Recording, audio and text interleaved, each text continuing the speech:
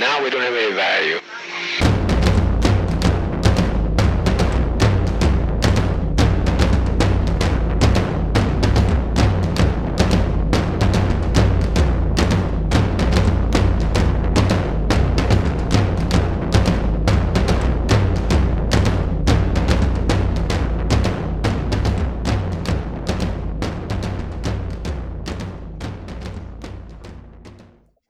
We in here, boys. All right.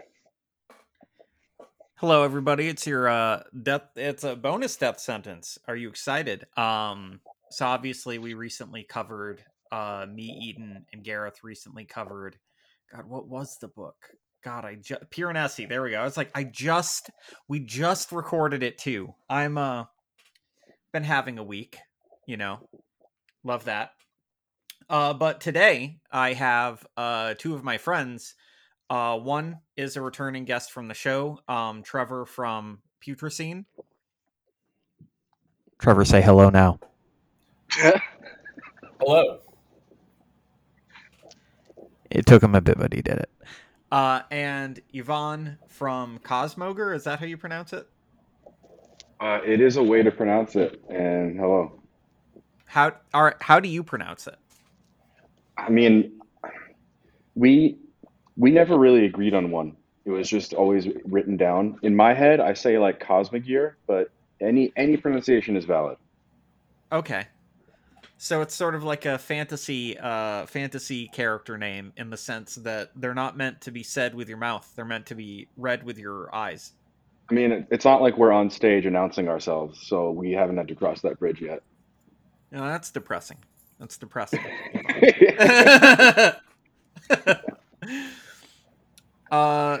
Yeah, so we have them on today because they just put out a split LP together. Do you guys consider it a split LP or? I would. You did when you wrote it up. That's right. A way to let the cat out of the bag. So yeah, the other reason that they're on is normally it's a big no-no in like music critical circles to actually like professionally write about people that you're friends with. Because there's already a lot of nepotism in the music world, and everyone has to do their own little part to cut down on it. But the benefit of having my own podcast is I can actually do whatever the hell I want.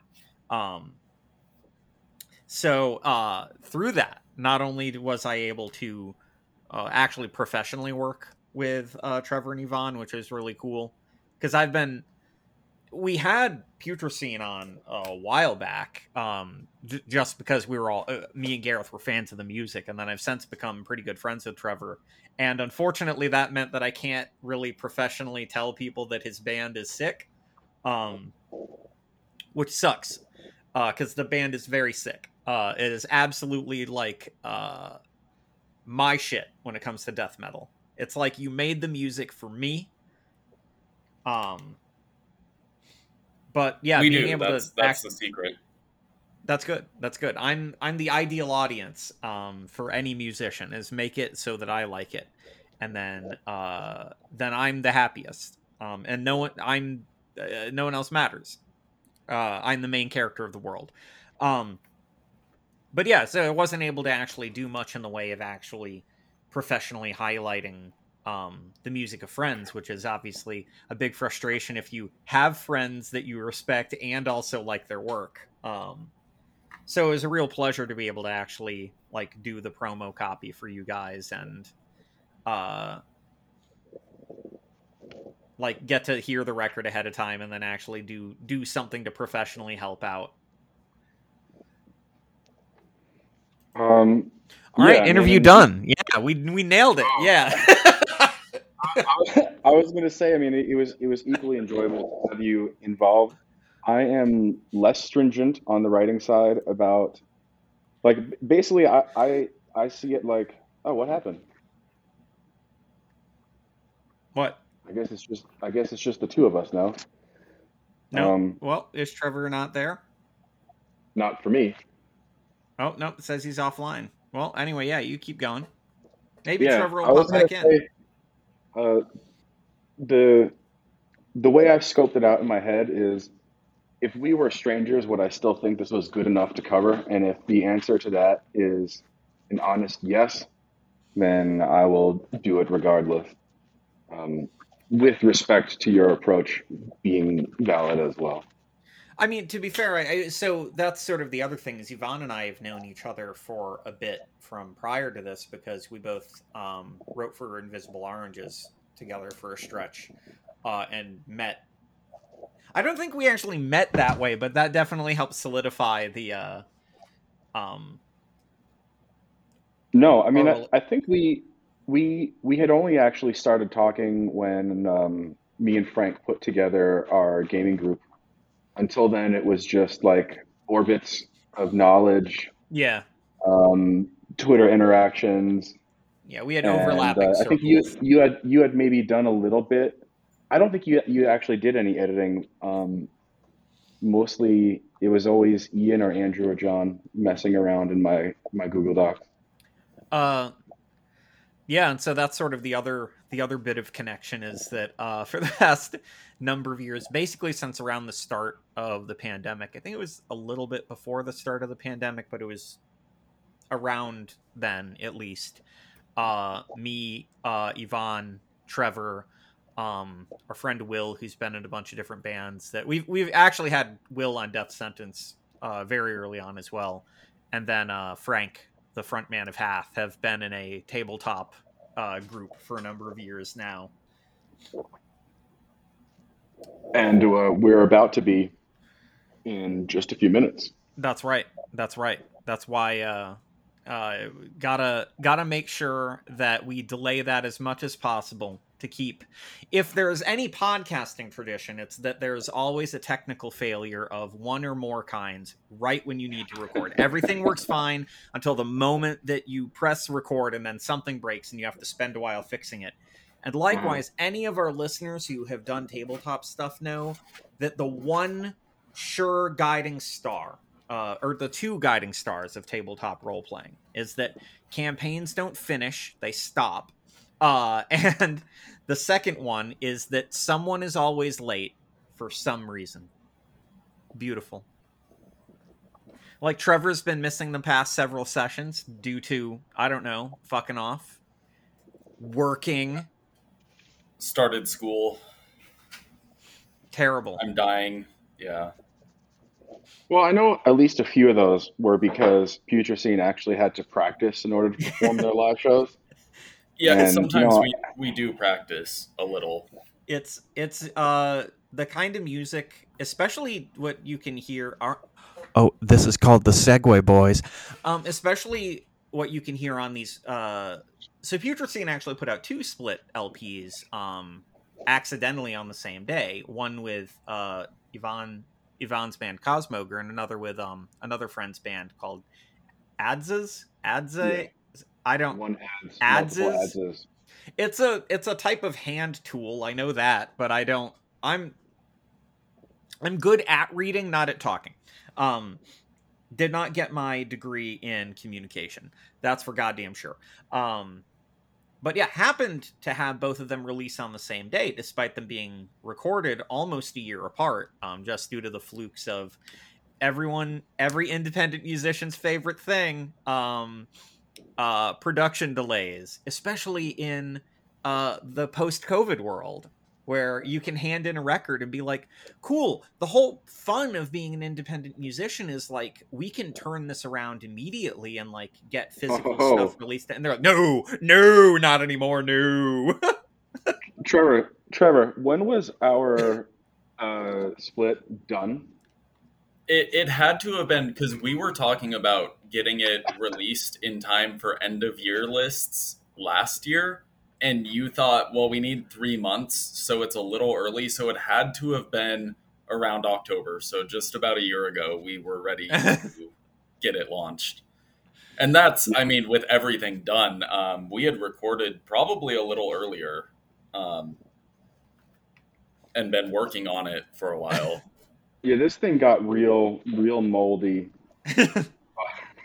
Like, if this was cheese, like, or wine, you'd be very happy. If it's music that you've been, now I don't even know if I relate to these songs anymore. It's kind of like that, you know?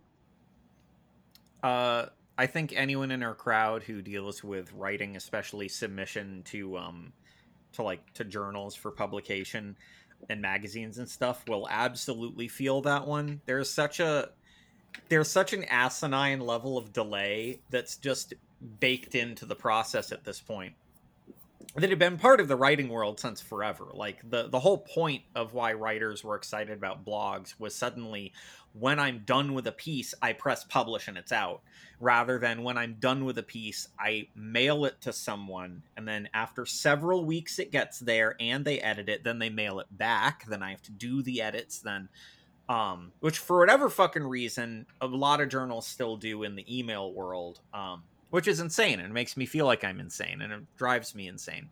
So I'm glad to know that now musicians of an independent caliber can also suffer in this way. That's very good. Well, I mean, I think a lot of it was by choice because at any point, Trevor and I could have just said, you know, of course, Yeah, collectively with the other bandmates, fuck it, put let's it on just drop it. Bandcamp or But something. no, we wanted to have tapes, and we didn't want to pay for them ourselves. So that you know once you start bringing in other parties because you want to, it sort of is and isn't your fault at the same time that Yeah, you're sitting on your hands. I mean, it's sort of the natural. I think that's a part of this that most people who aren't involved in the arts, and it happens in all different spaces of the arts, but a lot of people who aren't involved in that part don't really get to see is that, like, production involves the schedule of every single person whose hand may touch what you're doing, from an artist to a layout designer to tape production to shipping to, like, every single person. It has to fit into when's their next available time to handle it, then they hand it off to the Hmm. next person. And it's I remember when Coheed's new record came out, they originally had a release date of sometime, and they wound up pushing it back something like 5 months, despite the record being completely done, because the vinyl wasn't going to be out, and they wanted the box set to come out the Oh, exact that's same just the time whole as. thing. Yeah, but I saw a bunch of people who were mad about it, and everyone who was in the world of music was like, "No, no, you don't understand. You do not like it." Yeah, Some and it's not even the size of the artist. I a couple months ago ordered a Caroline Polachek vinyl that was a pre-order supposed to release in August, and I haven't seen any communication about when that's coming. So I emailed them yesterday. I was like, "Hey, I was just wondering, you know, it because they took the product page down. It's just gone." Yeah, And they said, "Yeah, there's a delay. We actually don't know when it's coming, but if you hear anything, let us know. It might be lost in the void." Like, yeah, sure thing. I fucking love this stuff. It's especially when, like, there's sort of this myth that people hold on to. I think that a very outdated myth at this point. Um, that the whole point of, like, independent art, as we saw from, like, underground musicians of, like, the 40s who'd go in and do, like, quick. There used to be these phone booth recording uh studio things called, I think, story tones or something like that.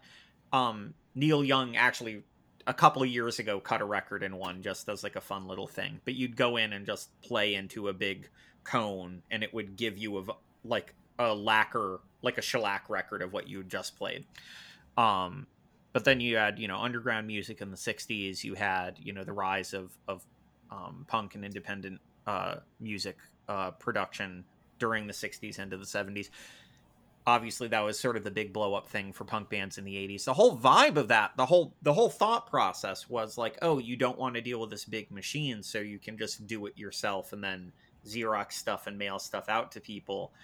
And this is the kind of stuff where it can't help but make you some kind of commie or anarchist, because you see how uh these processes get integrated into bigger and bigger systems, normally through tech companies, and then all of a sudden it's like, what do you mean my do-it-yourself project has a built-in 5-month delay? What the fuck is the point? Like, Yeah, I mean, Right, because I was just going to say you still can if you want to just buy a bunch of blank tapes and then rip them at home, and it's still 1981 in your heart. if you can draw the art yourself, if you have people in your orbit who are willing to mix and master at a quality that you enjoy, right? But Yeah. most of us can't handle all those things by ourselves. And so that's when the thing that you were talking about, where once one additional ingredient enters, let's say the mixing bowl, you need to wait on their availability, and that's all without trying to get other people to write some words about what you've just made. Because that's the other oh, you go on. Oh, well, I was just going to say, I don't know if we mentioned this when we were on the first time, but our first EP that Tridroid put out, we picked this really cool green, like slimy, gross green for the tapes. And even though, everything about working with Tridroid for those first two releases was just absolutely amazing. We love working with the smaller label and everything that, Christine was able to do for us. And even working with the smaller independent tape label, it's still, there's only, I think, 2 factories in the world now that produce tapes. So our EP release was delayed because Billie Eilish put out one of her albums on a green tape, and we're in that same, there's no way to get out of that loop because there's only so many people producing them. Though if Billy's listening, we are still down for a collab. Hit us up. Yeah, it's sort of, that's sort of the other end of the music world, that like every single person bemoans it, whether it's someone who does music or someone who writes critically about music or someone who does journalism about music, all these, like someone who does promo for music, all these slightly different but overlapping spaces, is for the past couple of years I've had a column through Consequence of Sound called Mining Metal. The original title was Thunder Underground, which is a way better title, but there's some dumb fucking podcast with that name. I'll fight. By the way, if I find you who has that podcast name, I'll fight you and I'll take it back, and then that will be our name again. So it's on site with you guys. I don't know what you do, but it's on site. Also, great Ozzy Osbourne song, by the way. But as part of that, it's like we highlight a certain amount of metal records that are released on labels below a certain threshold of notability. And we do 8 records a month. And every month, I comb through a database of something like between 200 to 500 albums for 1 month. Like, so the ability for music to just disappear. Like, you put it out and it's like you've done nothing. You've spent all this time. You've spent all this money. You've put in all this effort, put in all this heart, and it's just gone because there are like 450 other albums just in the pocket world of underground extreme metal that came out in the same month. Like, not even all music. That's in music in a very narrow band. I wish I could say that I couldn't identify with that, and that sounded like an alien experience. But it is a very intimate and familiar experience. And like going back to what you were saying, with no matter what type of metal writer you are,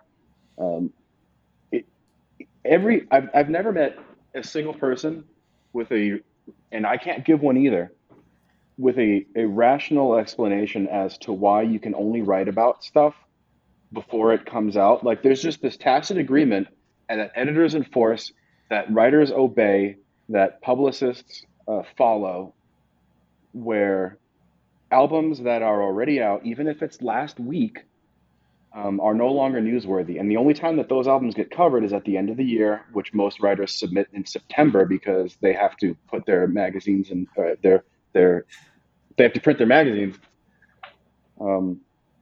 But yeah, so it's just like everyone's in this hamster wheel of albums being out are dead that everyone just follows and no one questions, and it just keeps being that way.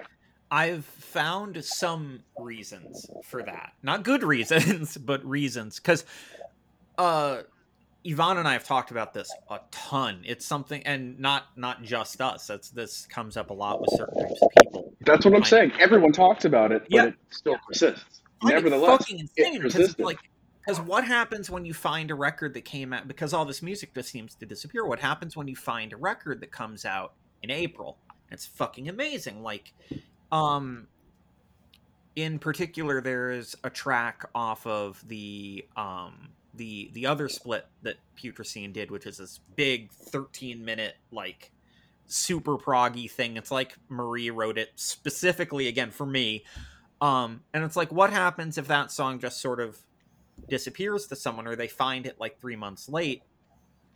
All of a sudden, this is where we get into a funny loop. The only people who wind up talking about that stuff are things like Facebook groups or like subreddits or things like that, which ironically wind up getting more consistent readership than a lot of music websites, which is something that you don't really see until you look at metrics. But like the way that like a random fucking Facebook meme page or something can drive listenership, like Mortician has over 40,000 listeners every month.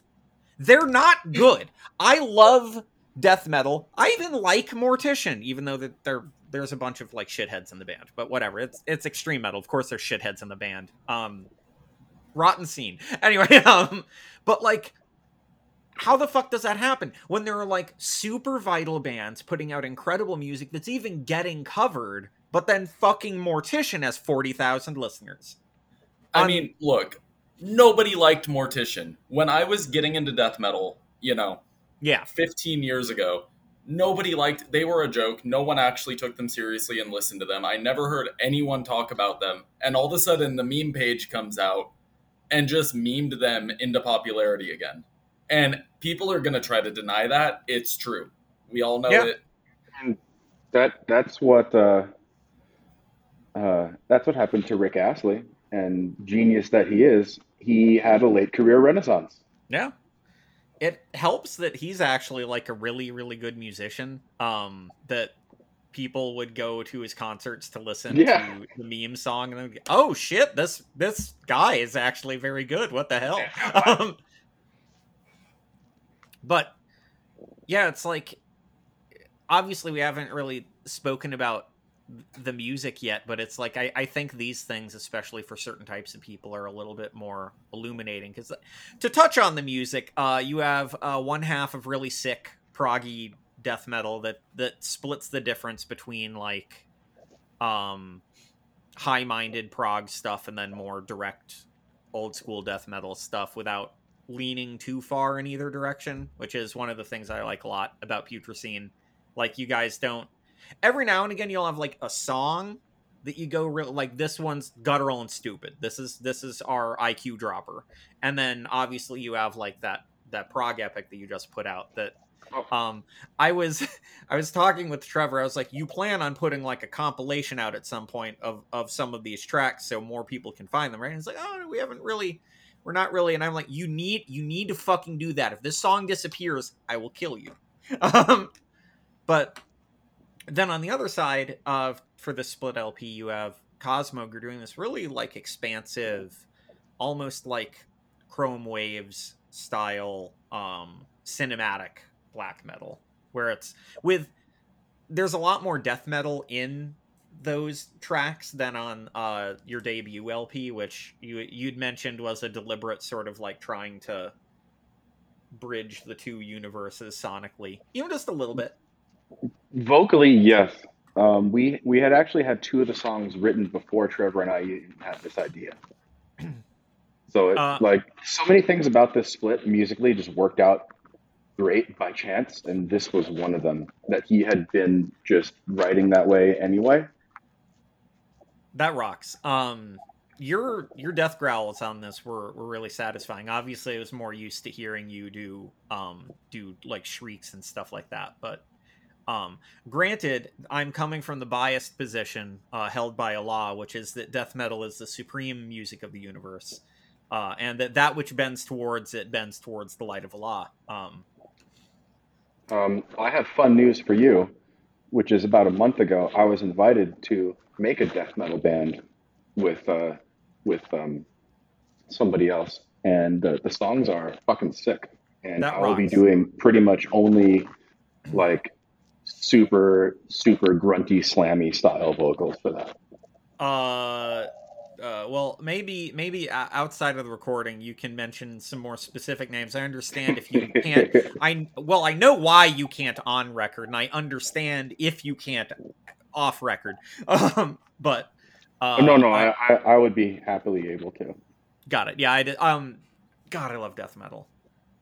Yeah, this month I got real fucked real bad on the column thing because there were 7 really dope death metal records that came out that I wanted to cover, and like really dope. That's not just like good. And I had 4 slots. I was all mad. Had And to see, give one to Barn though. you are That album was yourself. stupid good. You are Why yourself trapped in the what? You can't cover them next month. Why not? Why the fuck is there such a good cosmic progressive death metal band from Idaho called Barn with an album cover that fucking sucks ass? Granted, a suck ass album cover is one way that you know that the metal is gonna be good. Which you guys fucked up on. Your cover is fucking amazing for this LP. Incredible looking cover. Well, that credit must be given to Mishimono, who has successfully made it out of Russia.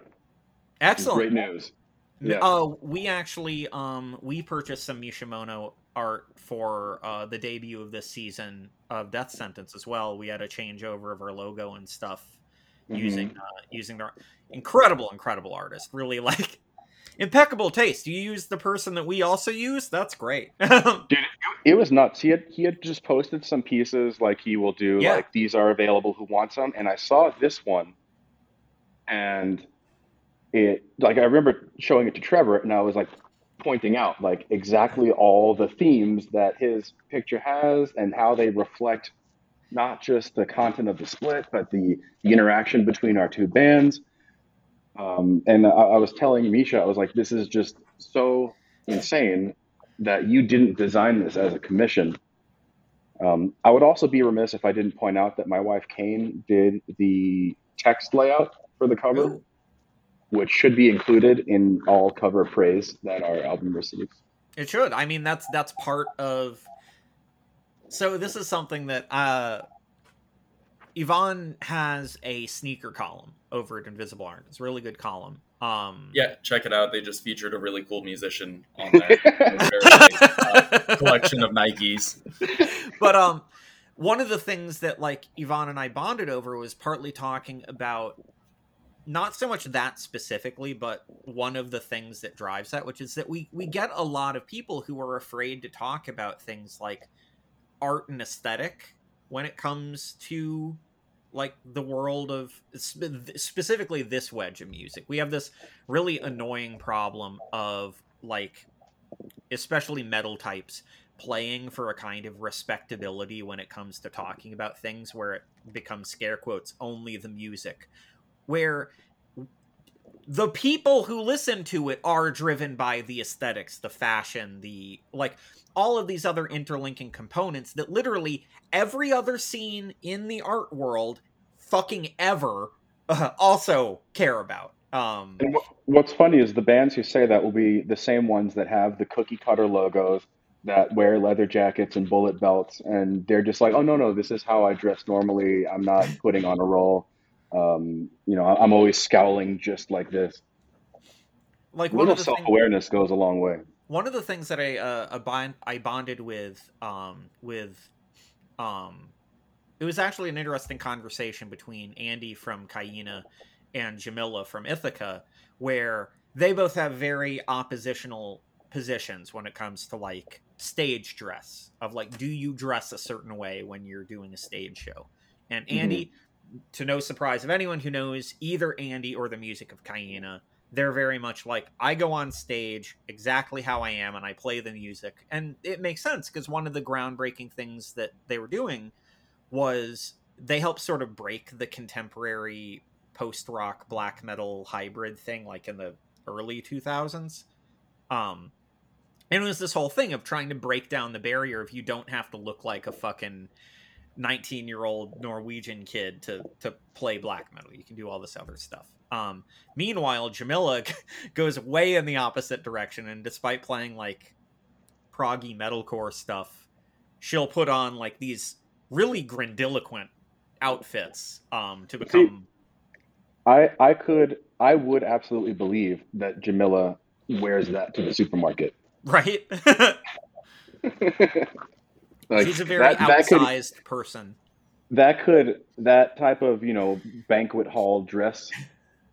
If she told me like, no, this is how I dress every day, I'm not putting it on for the stage, I would believe her easily. Yeah, it tracks very much with her personality, but it's like there's that like innate tie of the two. Like I remember like one of the big things that drew me, this is tying back to your record now, one of the big things that drew me to metal and prog and things like that in general was in part you're flipping through records and then you pull up, this thing. There's this image, and sometimes it's I know certain heshers who get mad at me over this. Sometimes it's that perfect kind of dog shit, if you know what I mean. Like some metal record covers look like ass. Same with prog covers. They look like fucking shit, but in a way that tells you, oh, these guys are true. I mean, you were just talking about Barn. That's your example. They're like, that record cover sucks in a way that tells me these guys care so much about the riffs that they don't even know what art looks like. They've spent so long working on killer fucking riffs. Meanwhile, like the art that you guys picked sort of reflects that. And again, credit both to Mishimono and to your wife for making a really good marriage of the two elements there. It reflects a kind of like thoughtfulness and completeness. It tracks that something with that you wouldn't have spent all this time to usher the record out of the gate and then give it, like subpar art or layout design or things like that. Like it feels like this was designed as a record and is being accorded as a record, which makes it really satisfying to see the amount of people that I've seen talking about it online. Because obviously you never know how this shit's going to land. No, I mean, at least for me, I come from as much of an art background as music. There's no way I could put out something with a cover that I didn't feel was the best looking thing it could possibly be. And it's like the same reason why like I won't buy like Gildan Heavy tees, because I'm also coming from an apparel background, and it's like I know I'm not gonna wear it because it'll make me look like shit. No matter how cool the artwork is, the fit of the t-shirt sucks on my body. On that note, Meshuggah, you can afford better t-shirts than Gildan Heavy. I bought one because you're Meshuggah. I'm not gonna not buy one. It had that flaming dude with a knife. I've got to have that. But invest in better apparel. Cut out the image, and now it's wall art, or put it on the back of your crust vest.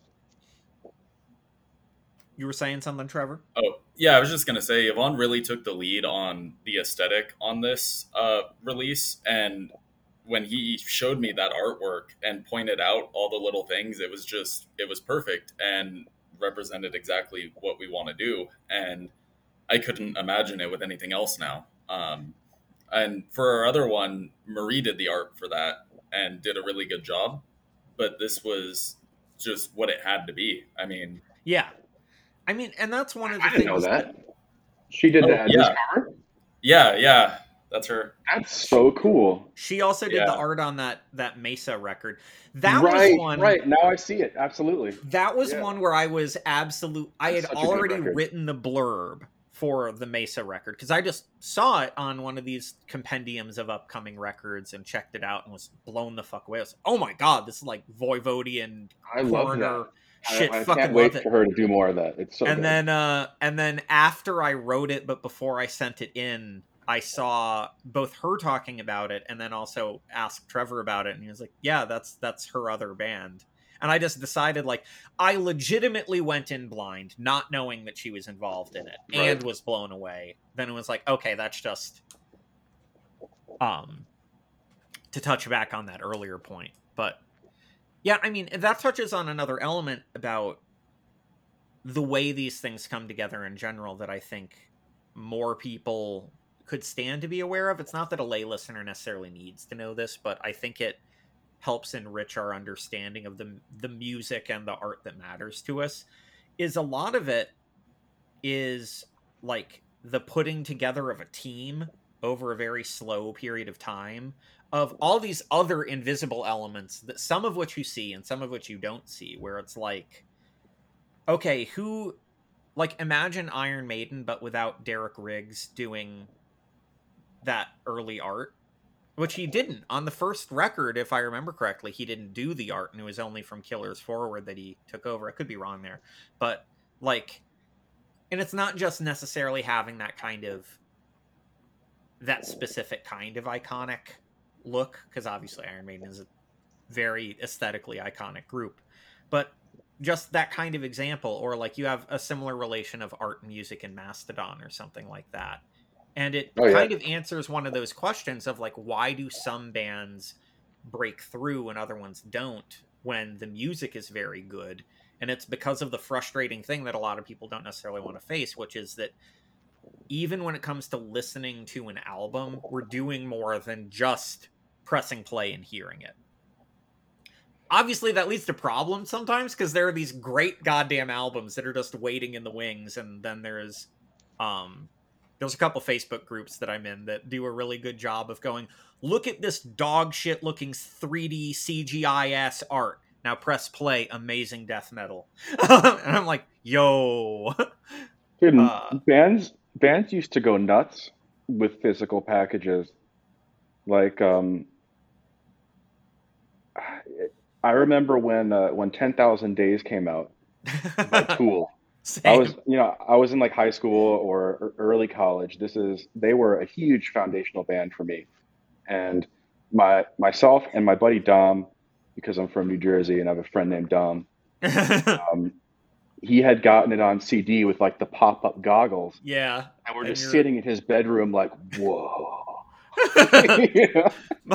My dad called me out of school, because I was in, I think it was either a junior or a senior in high school. Calls me out of school, and actually he wakes me up by throwing something on my chest, and I wake up and I'm like, what the fuck? And I grab it, it's the new Tool CD, and he's like, I went to Walmart. I couldn't sleep. I went to Walmart at like 3 a.m. and I bought 2 copies. I already called you out of school.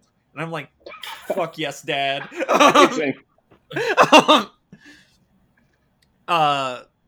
Yeah, and like our one of the editors in chief for Invisible Oranges, a guy that we know named John, has not only friends, but he himself works sometimes in these like really elaborate physical packages for especially older like dark metal and black metal records and stuff like that. Like, he wrote, normally he's just chipping in with liner notes and essays and interviews and stuff, but then he'll, like, when the thing comes out and he's able to talk about it, he'll be like, here's one of those things that I did a little bit of work on. And it's these crazy, like, that's one thing that I'm the one of the few things I'm envious about the black metal world for, because the death metal world hasn't quite mastered the ability to like give that kind of archival love and care to some of these like records and groups that deserve attention, that maybe didn't get it, or did get it but, you know,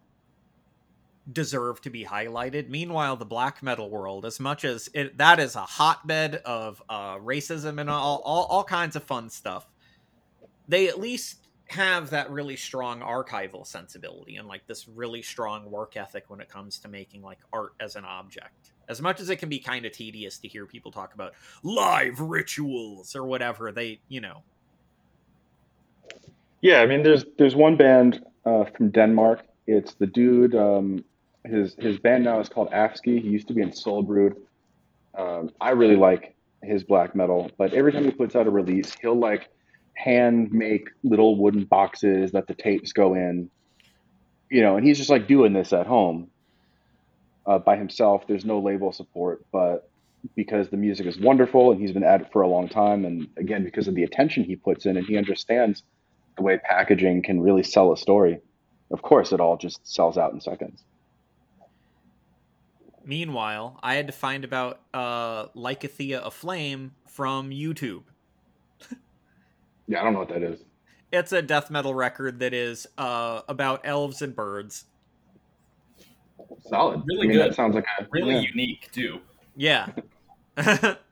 It's one of those things where, like, if you're into death metal and you mention, especially the more like progressive and adventurous end of death metal, and you mention it to someone, they're gonna go like, "Oh yeah, no, that's a great record." And if you mention it to anyone else, they're gonna be like, "I don't what who Yeah, who's like that?" me. Yeah. Yeah, the big hook on it is it's like brutal death metal, but it uses major tones sometimes, What? and Oh, they you make guys it got to work. send me this name. it, I got to check that out. it I'll ends with a soundscape of birds. I like to the title is like Elvenfried or something like that. And I got it wrong, but it's something around there. And I tell myself it's a concept record about elves having fun in the woods. We'll believe it. Yeah, that's it's it's been especially exciting seeing this kind of material as like developmental stages for you guys. Both for Putrescine and for Cosmoger. Because a lot of times I've mentioned this in articles before. I'll sometimes have an editor be like, "Why did you spend 7 paragraphs elaborating on what EPs or cover songs are or can be before talking about the goddamn record?" And I'm like, "Well, you hired me. You know I do this, so that's on you. Like, you know who you hired." But it does touch on this thing that I think about a lot, which is that some groups use these kinds of releases as for places to get out like side material to like keep the center very clarified and very like direct and continuous. Sometimes it's a place to experiment with things to bring experiments back. Other times it's like it's as much a central release to them as any other kind of thing. Do you happen to like have and sometimes bands don't even know necessarily what a release is until some years later, where they go like, "Oh, I never would have thought that that thing I fucked around with over there wound up becoming so pivotal to, what we were doing." Did you guys have Uh, any thoughts about that at all when you were doing it, or was it very much a like, let's make a record? For our end, we had started writing these songs for both splits right after we finished the full length. I think a lot of them were in process before it was even released, and it was, I guess, our own reaction to the more progressive direction we took the full length in from the EP, especially because of Marie's influence, and we wanted to see what we could do with that. And a lot of my writing, I try to mimic her style, and her writing, she tries to bring it back towards mine, and we end up with a really, really good cohesive sound. And these songs let us really, see how far we could push that in a way.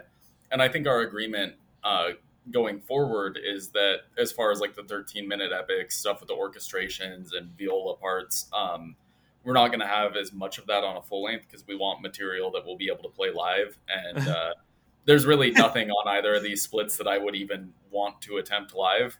But it for us, it was, yeah, seeing what we could do with our progression and sound and how far we could take it. And I don't think the next full length is going to be any less, progressive experimental. It's just going to be more focused on a tighter, like full band live kind of approach. That kind of reminds me of I'm going to say a forbidden band. It reminds me a little bit of the method that Deathspell Omega took during the period of the production of their trilogy, where they had these really out there EPs that would come between each installment of their big trilogy. They would have these like Chaining the Catachon and stuff like that, where they'd have these like 20 to 30 minute long songs. And if you're a big fan, you'd consider those roughly as canon as the trilogy. But then obviously for other listeners, they're more focused on how they would take these rangy experiments and then focus them back into like 5 to 10 minute chunks of music. Before we found out about all the Miko Aspa stuff, then that kind of put a damper on certain things. Yeah, definitely makes me not want to go listen to Pericletus, even though allegedly it is a very good record. Yep, that every now and again, most of the time, these like huge racist shitbags happen to be in bands that are really like terrible. So it's like it's not the biggest loss in the world on that end. You're like, oh, whatever. That's fuck this shitbag. Other times, it's like the classic. I'll say it. Pantera fucking bumps, and I have to think about that every time that I think about how Phil Anselmo is probably a big white supremacist. Is that like it would be Probably. yeah, definitely. I am We've talked blessed about by this. the wisdom. Pantera sucks. Okay. Shut up. Shut No. up. They suck so much. I wish I agreed. We've talked about this before, and firstly, I agree with Langdon. Pantera fucking bangs, intensely influential. Dimebag and Vinny, two of the best to do it at their respective instruments. You guys fucking listen to Creed. I don't want to hear this shit. That's good too.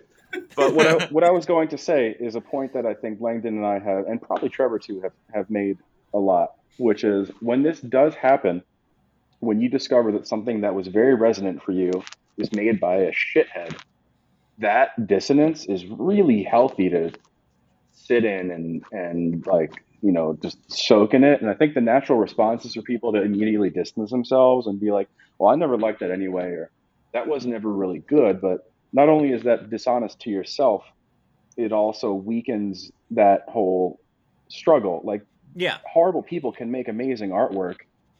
They're not less human because they have bad ideas. And this is something that we need to accept and negotiate. It reminds of the That's problem. so well said.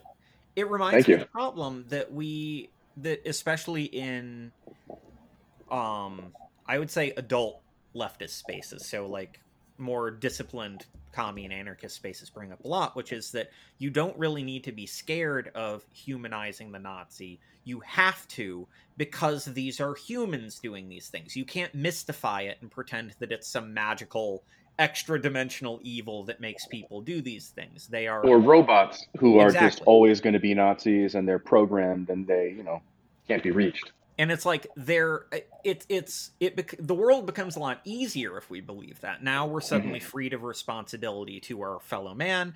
We're freed of the tensions and dialectical struggle within this world, because it's just, oh, they're bad, we can just blank. It's really when you go like, no, we're not just enmeshed in the struggle, we're permanently enmeshed. There isn't a way out. Life itself is this dialectical play of forces, and like you there isn't an escape from it. Like, we can pretend to one, but it doesn't. Then we get things like Italy, who just elected girl boss Mussolini, who famously just yesterday blamed the tensions of the world on, this is a quote, financial speculators. Yeah, I was going to say, wasn't that her trick term? Yeah, I was going to say the Juden was. It's like, financial I speculators. wonder who you mean when you say financial speculators. What Certainly, clever. she means white Christians. But speaking of dialectics, and to rope it back to Putrescine, I've been wanting to make this point since we first started talking about what their music sounds like, which is this. My favorite thing about Putrescine is that even at their Trevoriest or at their Marie-iest, there's always the other person very tangible in there. And you can't even break it down to, grunty versus shrieky, chuggy versus proggy, because they're both doing both of those things. And even though you can sort of, this is a more Trevor-led song or whatever, I love how they write every song together, and that's tangible in the music. Yeah, that's something that's something I've really loved watching as the development of your band has gone on, from the EP to the full length to this stuff, where aside from for the 13-minute epic, knowing immediately where that came from. Actually, you're wrong. What? See? Yeah. I wrote the bass for it. It was 9 minutes when I sent it to Marie. It was 13 when it came back, but I wrote the bass for that. That's Not bananas. all of it, Okay. and it's definitely not the final product that came out, but that one was collaborative, and I Okay. Well, wrote a good chunk of it. I just ate shit on that one. Okay, that even further proves the point. Like on the EP, it was pretty clear where the two parts were, and it was exciting. But one of the reasons why we wanted to cover it was like, oh, it feels like this has legs and can go somewhere. And it's been really, really cool watching you guys go to the places that it felt like you could have from the EP. I mean, that's sort of like that's one of the most fun parts of, especially like noticing a band like relatively early in their life and being like, oh my god, I wonder what they're going to do, or if they can. A big part of it for me is that Maria and I have been friends for well over a decade at this point. We were in our first band together, and so we know each other and trust each other to, make art together that's going to be good. And we know how to listen to each other and how to find the best in each other and put out something that we're both really happy with. And as far as I'm concerned, I couldn't have done anything after the EP without her. And her music on her own is a lot different than what you get with Putrescine. So finding the middle there, it works out really well. People seem to like it. We like it a lot, and I think that's perfect. But working with people that I trust and care about is a big part of what we've tried to do from the start. That's why working with Yvonne on this split worked out so well. Working with Forrest worked so well. These are people I like and trust and like their art. And I think it comes through in the final product and how we were able to take such different such cross genre splits that you would never particularly think of and make them feel cohesive. That's one of the things that I also liked a lot about both of these split LPs is that, and we see this a lot in in like the punk and the hip hop world, and even in the electronic world, come to think of it, of bands that go, we fall under the same loose umbrella and we like each other's shit, and even if we don't do anything else like this ever again, why don't we just fuck around, see what comes out. I mean, you remember how much crossover there was between nu metal and hip hop Yeah. back in the late 90s and early 2000s. Like, they couldn't stop working with each other because they understood that. And yet, when it comes to certain realms of extreme metal, we barely even get cross genre when it comes to like a bill, even though you'd think that would help fill out an audience in a certain way, which is one of the things the classic thing, the classic problem. Things are very good, and the people who like things are often very bad. In that, like, metal is some of my favorite music in the world. Absolutely adore it, and yet some of the most tedious, weirdly pugnacious and narrow-minded people I've run into are like, if on one end it's people going like, no, you can be as racist as you want and nothing matters, it's in fact good, or like, if I hear that you've done one bad thing ever, I hate you. And you're like, cool, that's like how a child thinks. You are like 12 in the brain. But then this carries through when it comes to like, because it's not just a resistance on the part of bands or promoters. There seems to be a resistance sometimes on the part of like listeners or concert goers, even though they will like all of these different things, to then not want like, no, I want like a focused mood to I don't know, I find that I didn't get into prog or weird stuff in order to have that kind of approach. That sucks to me. This is all really new to me because my only experience being in bands that played live was in Shanghai. And the Shanghai music scene did not have anywhere near enough bands for it to fracture. Like, you would book a night and then just see who else is free. There was no such thing as a single genre bill. We could get away with heavy band bills, but it would be like a death metal band, a black metal band, maybe a hardcore band, because they count too.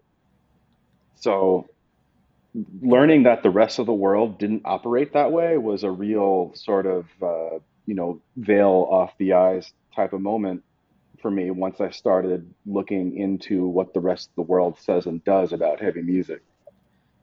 I think a big part of it, and maybe this is less present in that scene just for, cultural reasons, but a lot of it that I've seen in the American metal scene, I mean, specifically here in Southern California, is people wrap up so much of their identity in what they consume, whether that's, you have to now go to bat for Disney because you like Disney movies or Marvel or whatever else.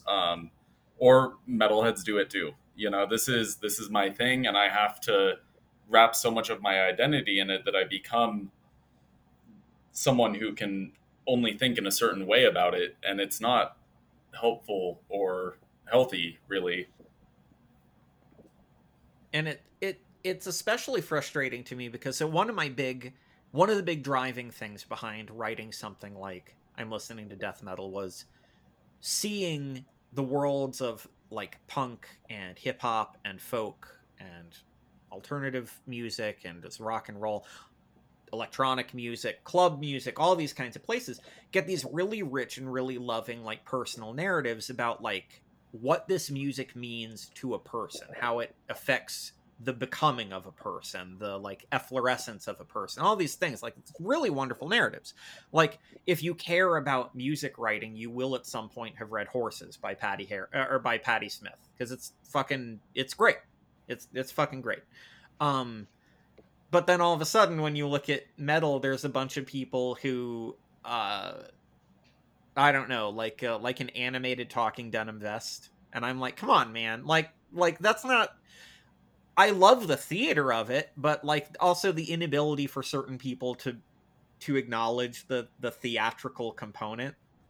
Like, King Diamond loves NASCAR, and I don't see how there are certain people who can't wrap their head around the fact that like he's not like eating human bones in a cemetery in his spare time. He's not having fucking discourse about whether you can take like slutty pictures in a graveyard. He's watching NASCAR and then he's recording dope records. Like, you need to be fucking normal on some level. Right. I mean, I mentioned it in the sneaker article with Yvonne, but there was a long time where I thought, well, I'm a metal guy, I can't be a sports guy. That's, I'm more intellectual than that. Sports don't interest me. And then as soon as I just let go of that notion, it seems so stupid. And yeah. I'm, currently thinking about the Dodger Padre game tonight because, we're almost at the end of the season. That's what I care about right now. And I can, be the sports guy and not the archetype of that either, where it's my entire identity. On that note, I hate the owners of the Nationals. I hate you. I hate you. I hate you. I hate you. Sorry. You're just a person who has many robust interests. And even to bring it back to King Diamond, to look at like the fact that you wouldn't be able to look at somebody whose artistic output is what King Diamond is and then not be able to embrace that he is passionate about like one of the most over the top sports that there is. Like the fact I've learned that he likes NASCAR just now, and it makes complete sense to me when you look at how he spends his free time as an artist. Of course he would like something as ridiculous as NASCAR. Like it would be weird to me if King Diamond liked, golf or cricket, but like fucking NASCAR, like obviously he likes NASCAR. And we get the same, to loop back to something that's come up on the show before that normally we keep our hands out of because it's just stupid. But there's never-ending fucking discourse about YA. Does reading YA immediately rot your brain and immediately make you a Puritan, or does it make you a paragon of morality? That it's fucking stupid discussion exclusively for morons, and I don't really care to dive into it. But the existence of it sort of hits at the fact that these kinds of debates unfortunately crop up in all kinds of places, which ignores this is the commie in me coming out again. There's a kind of loose wisdom of the masses where it's like a normal person understands in some way that life and the fruits of life come out of just life itself. You don't pick one little chunk and go like, no, it's just this. It's like mental health isn't just the pills you take. It's also the diet you have, the exercise, your social relations, your level of social stress and comfort. This is how, like, the classic question when hitting at something like, if a trans teen is suicidal, what do you do? Give them pills or get them out of their transphobic home. But then that same question is very different if they are out of their transphobic home and they're surrounded by people who love them. You give them pills. Like, you don't just go like, nothing can be done. But yeah, we see these, like, in all kinds of places, we see these truncations of the holistic reality of, like, life and art. Like, where does great extreme metal come from? It comes from the entire life that surrounds the making of that thing. And then people will go, no, it's actually only this one little bit.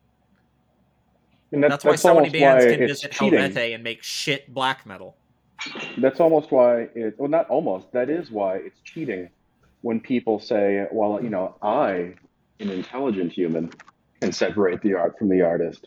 You're then just cheapening their output, Yeah, and divorcing it from really any sense of meaning whatsoever. Like, there's art doesn't exist in a vacuum. Even if you don't know who made it, they're still in it. And to pretend that it is just this divorced, inert object, I mean, you're just deluding yourself. Like, the whole role of art studies, and this isn't something that, to be fair, most people do, and that's fine, because it's to a normal person, I think this would come across as like a tedious intellectual exercise, and I don't think that's necessarily wrong. I just like it, and a lot of other people who study it academically and stuff do as well. But a lot of the point of art studies is specifically grappling with the question you brought up, which is like, how could or did this arise, like this work arise from this personhood? What is the feedback loop there? Not necessarily in a judgmental way. That's the judgment of that is for a different critical body, and the judgment of it is totally fine. That's absolutely the purview of this other critical body. But this other first one is like, how do these interact? How do they come from each other? And yeah, whenever someone goes, well, I just separate the art from the artist, it's like, you're just skipping that first part. These are really interesting and toothsome questions that can give us a lot of insight for other things going forward. And you've gone, I am too lazy. Which, yeah, it's a shallow way to consume something, to just listen to it or watch it at face value and not dive deeper to see where it came from and what's connected to it, and where it leads in turn. yeah, that's. And I think, this will make sense as to how I ended up a Marxist, but I've always enjoyed things more when you can be critical of them and really understand them more completely. I don't think it cheapens anything about it. I think it can only really make it better generally when you can really understand the full context and where it came from and everything surrounding it. And it doesn't change the art itself, but your understanding of it. Yeah, it's a frustrating kind of thing to get into with certain people that that